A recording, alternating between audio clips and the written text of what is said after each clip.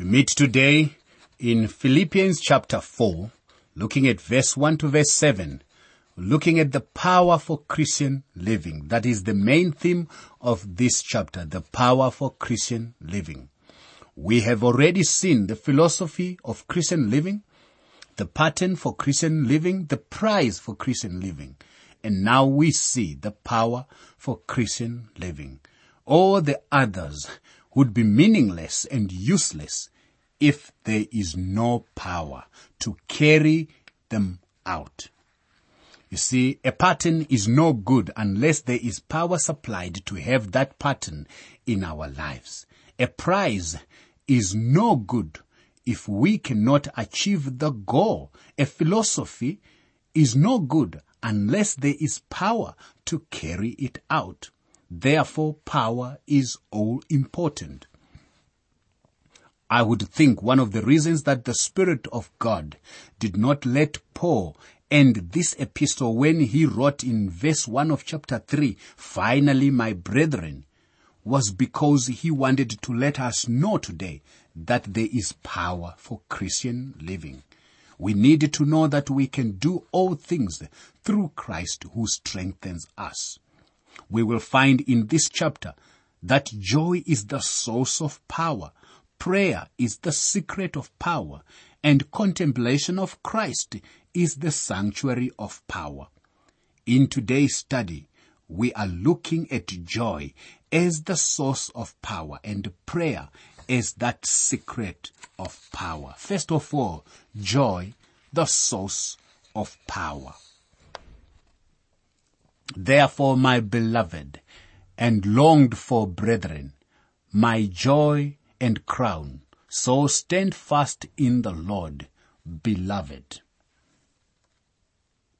You see, the Philippians were his present joy as he received favorable reports of their spiritual growth. They were advancing in their walk with God. And their presence with Christ at his return would be his future crown when Christ comes to reward his servants. The word crown mentioned here is the wreath of victory or celebration. My joy and crown means that they were going to be in the presence of Christ someday, and Paul expected to receive a crown for winning these people to the Lord.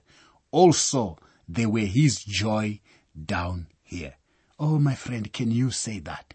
Do you rejoice? Do you even look forward to coming in the presence of Christ and even have people there? And Christ says, you see, these are here because you shared the good news with them.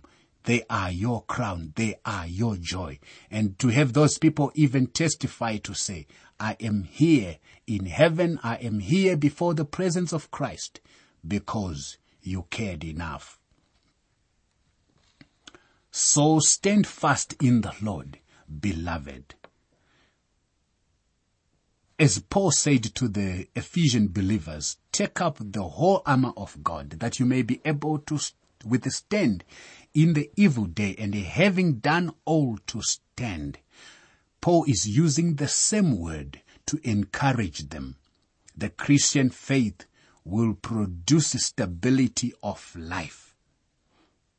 I implore Euodia and I implore Syntyche to be of the same mind in the Lord. Philippians 4, verse 2. Now, he comes to the only problem in the Philippian church. The apostle turns from his general exhortation to an application of it. And apparently 2 women, Euodia and Syntyche, are instructed to bring their attitude into harmony. Paul does not indicate which one was in the wrong, but knows that if the attitude of each would be formed in the Lord, the disharmony would, as soon as possible, diminish or vanish. You see, there was a ripple on the surface, but it was not serious. Paul doesn't even mention it until near the end of the letter. Apparently, these 2 ladies were not speaking to each other. It is significant that even in the vibrant, dynamic first century church, petty quarrels were threatening to disrupt fellowship.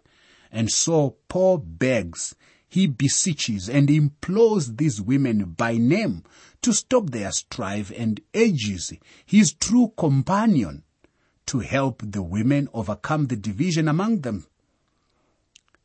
He then focuses their minds on all they have to be thankful for in Christ Jesus and lifts their eyes from their mind-dividing, fellowship-splitting strife up to the peace and joy found in Christ Jesus.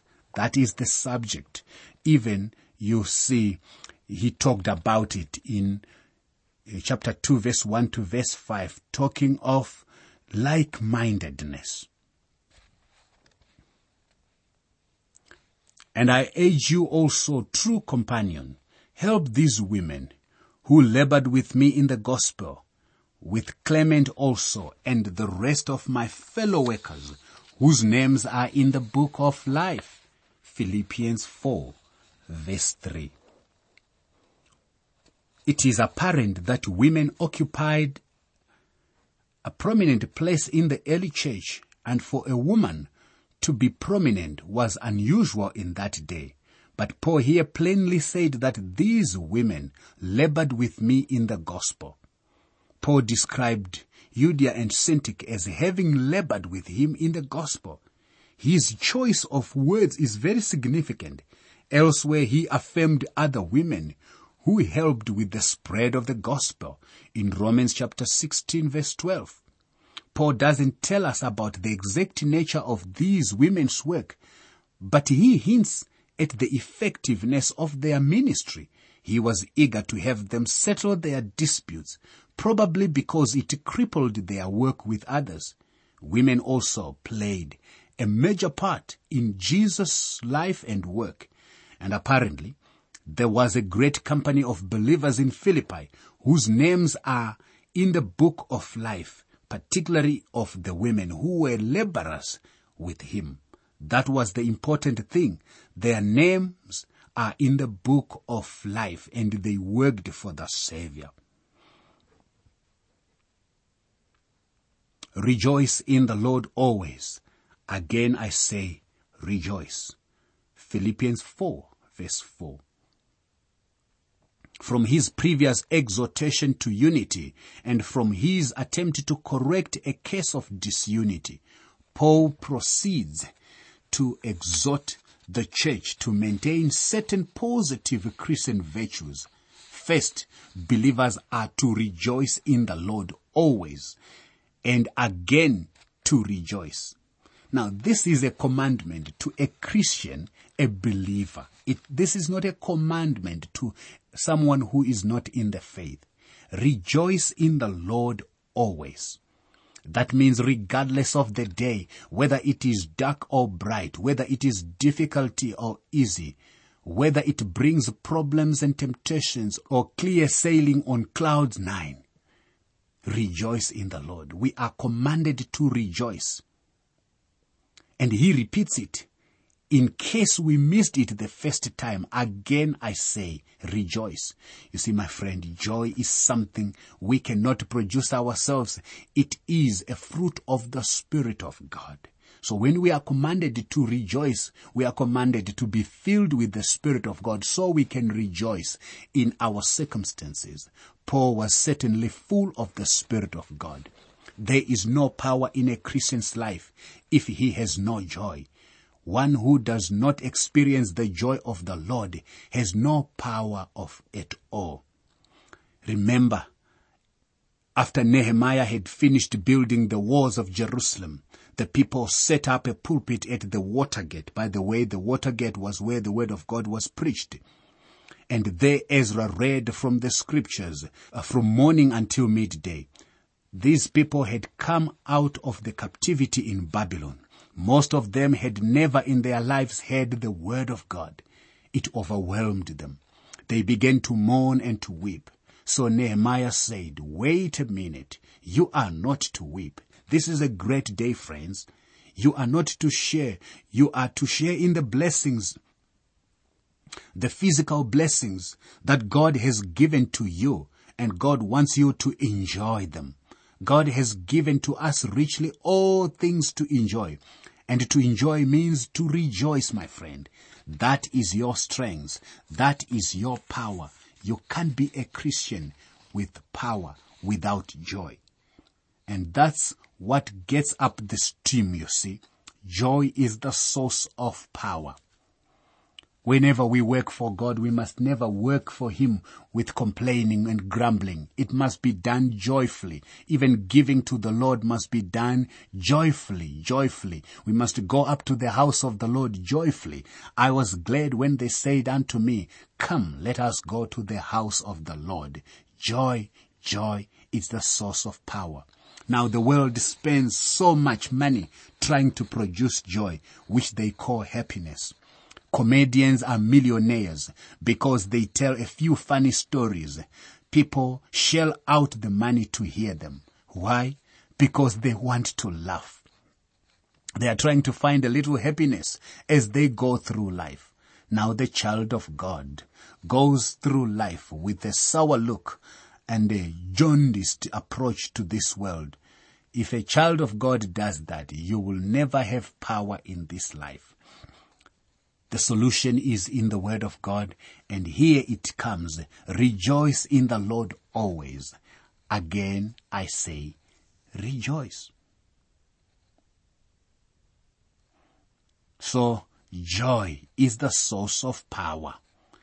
After talking about joy as the source of power, Paul goes on to talk of prayer as the secret of power.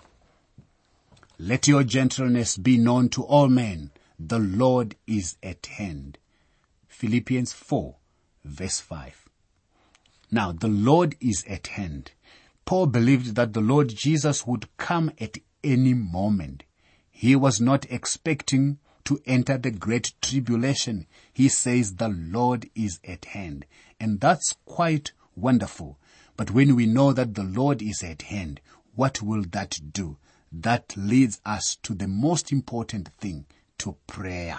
We pray. We don't panic. Be anxious for nothing, but in everything by prayer and supplication, with thanksgiving, let your requests be made known to God. Philippians 4, verse 6.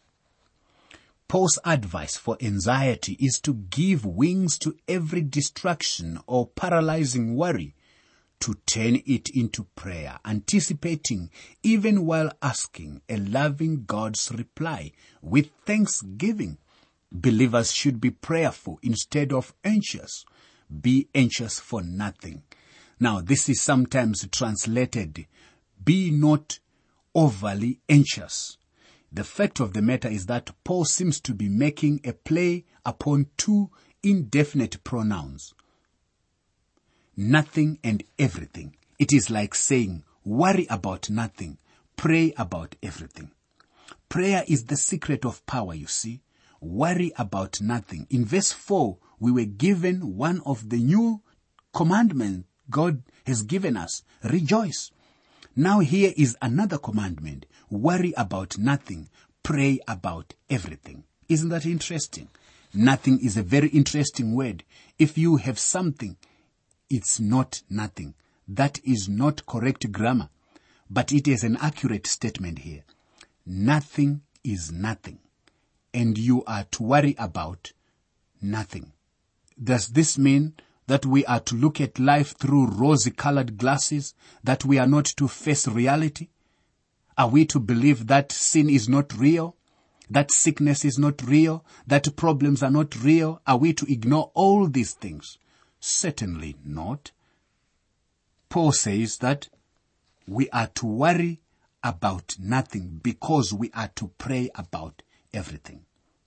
Whenever something comes to us, instead of worrying about it, we pray about it. We pray to God. The reason we are to worry about nothing is because we are to pray about everything. This means that we are to talk to the Lord about everything in our lives. Nothing should be left out, you see. Everything must be brought to God in prayer.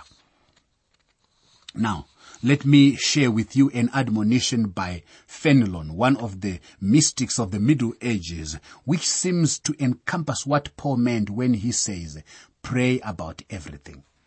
Here is the statement.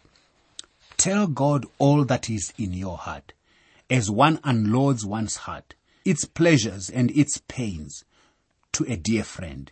Tell him your troubles, that he may comfort you. Tell him your joys, that he may sober them. Tell him your longings, that he may purify them. Tell him your dislikes, that he may help you to conquer them. Talk to him of your temptations, that he may shield you from them. Show him the wounds of your heart, that he may heal them. Lay bare your indifference to good, your depraved tastes for evil, your instability. Tell him how self-love makes you unjust to others, how vanity tempts you to be insincere, how pride disguises you to yourself as to others. If you thus pour out all your weaknesses, needs, troubles, there will be no lack of what to say. You will never exhaust the subject. It is continually being renewed. People who have no secrets from each other never want subjects of conversations. They do not weigh their words, for there is nothing to be held back. Neither do they seek for something to say. They talk out of the abundance of the heart, without consideration, just what they think. Blessed are they who attain to such familiar and reserved intercourse with God. Oh, that is appropriate. We worry about nothing. We become anxious about nothing because we tell everything to God. Isn't that amazing? The Lord wants us to trust Him so that we worry about nothing. We pray about everything. I wish I could say to you that I am as free as a bird in the trees, free as the bees gathering honey. That's the way He wants us to be. But what must be our attitude? With thanksgiving, let your request be made known to God. Paul never lets prayer become a leap in the dark. No, it rests upon one foundation. So then, faith comes by hearing, and hearing by the word of God. Romans 10, verse 17. Prayer rests on faith, and faith rests on the word of God. Now he says that when you go to God with requests, thank Him. Thank Him right then and there. You can take anything to God in prayer, the big things and the little things. How can you sort them out? They are all little things to God. And the peace of God, which surpasses all understanding, will guard your hearts and minds through Christ Jesus. Philippians 4, verse 7. Now, having given us a classic exhortation to pray, Paul attaches to it the beautiful promise that when we turn from anxiety to prayer and thanksgiving, God will give us His own peace. This peace is for those who are already at peace with God through justification by faith in Christ. Now, the scripture speaks of other kinds of peace which we can understand. There is world peace. We have the assurance that someday peace will cover the earth as the waters cover the sea. It will come through the person of Christ, the Prince of Peace. Also, there is the peace that comes when sins are forgiven. Romans 5 verse 1, therefore being justified by faith, we have peace with God through our Lord Jesus Christ. Then there is the peace that is tranquility. The Lord Jesus said, peace I leave with you, my peace I give unto you. John 14 verse 27. That is a marvelous peace, but it is not the peace that surpasses all understanding. I do not know how to tell you this, but I do know it is a peace in which we do not live at all times. I think it is a peace that sweeps over our souls at certain times, and as The Bible says it surpasses all understanding. It will be overzealous for me to say that I understand all about it, but I can also share certain times when such peace comes to one's heart. I remember in 1991, and I stood at the Cape Point. Looking ahead was the expanse of water which stretched as far as the eye could see. Behind me stood the Table Mountain with the sister range of mountains in the foreground. As I looked at the majesty of God's creation, what a peace came to me. I can't tell you what it was. It surpasses all understanding. Maybe it came simply from the realization of saying, I am in the hand of God. But it comes like a spasm. Notice that we entered this passage in anxiety, with worry, and we now come out of the passage with peace. Between the two was prayer. Have things changed? Not really. The storm may still be raging, the waves still rolling high, the thunder still resounding. Although the storm is not abated, something has happened in the individual. Something has happened to the human soul and the human mind. In our anxiety, we want God to change everything around. Give us this. Don't let this happen to us. Open up this door. We should be praying, oh God, change me. Change me. Prayer is the secret of power. We enter with worry. We can come out in peace when we pray. Joy is the source of power. Prayer is the secret of power. The peace which comes only from God will stand guard over the believers' hearts and minds by means of Jesus Christ. And at that time, the peace of God which surpasses all understanding will guard your heart and minds through Christ Jesus. You can have copies of the notes and outlines used for these Living Word for Africa programs so you can follow them as you listen. For your copies, please send a WhatsApp message or SMS to +27 72 641 4475. Please say which book of the Bible you want them for, and be sure to include your name and contact information. I'll repeat that number for you. It's country code 27 followed by 72 641 4475. From within South Africa, it's 072 641 4475.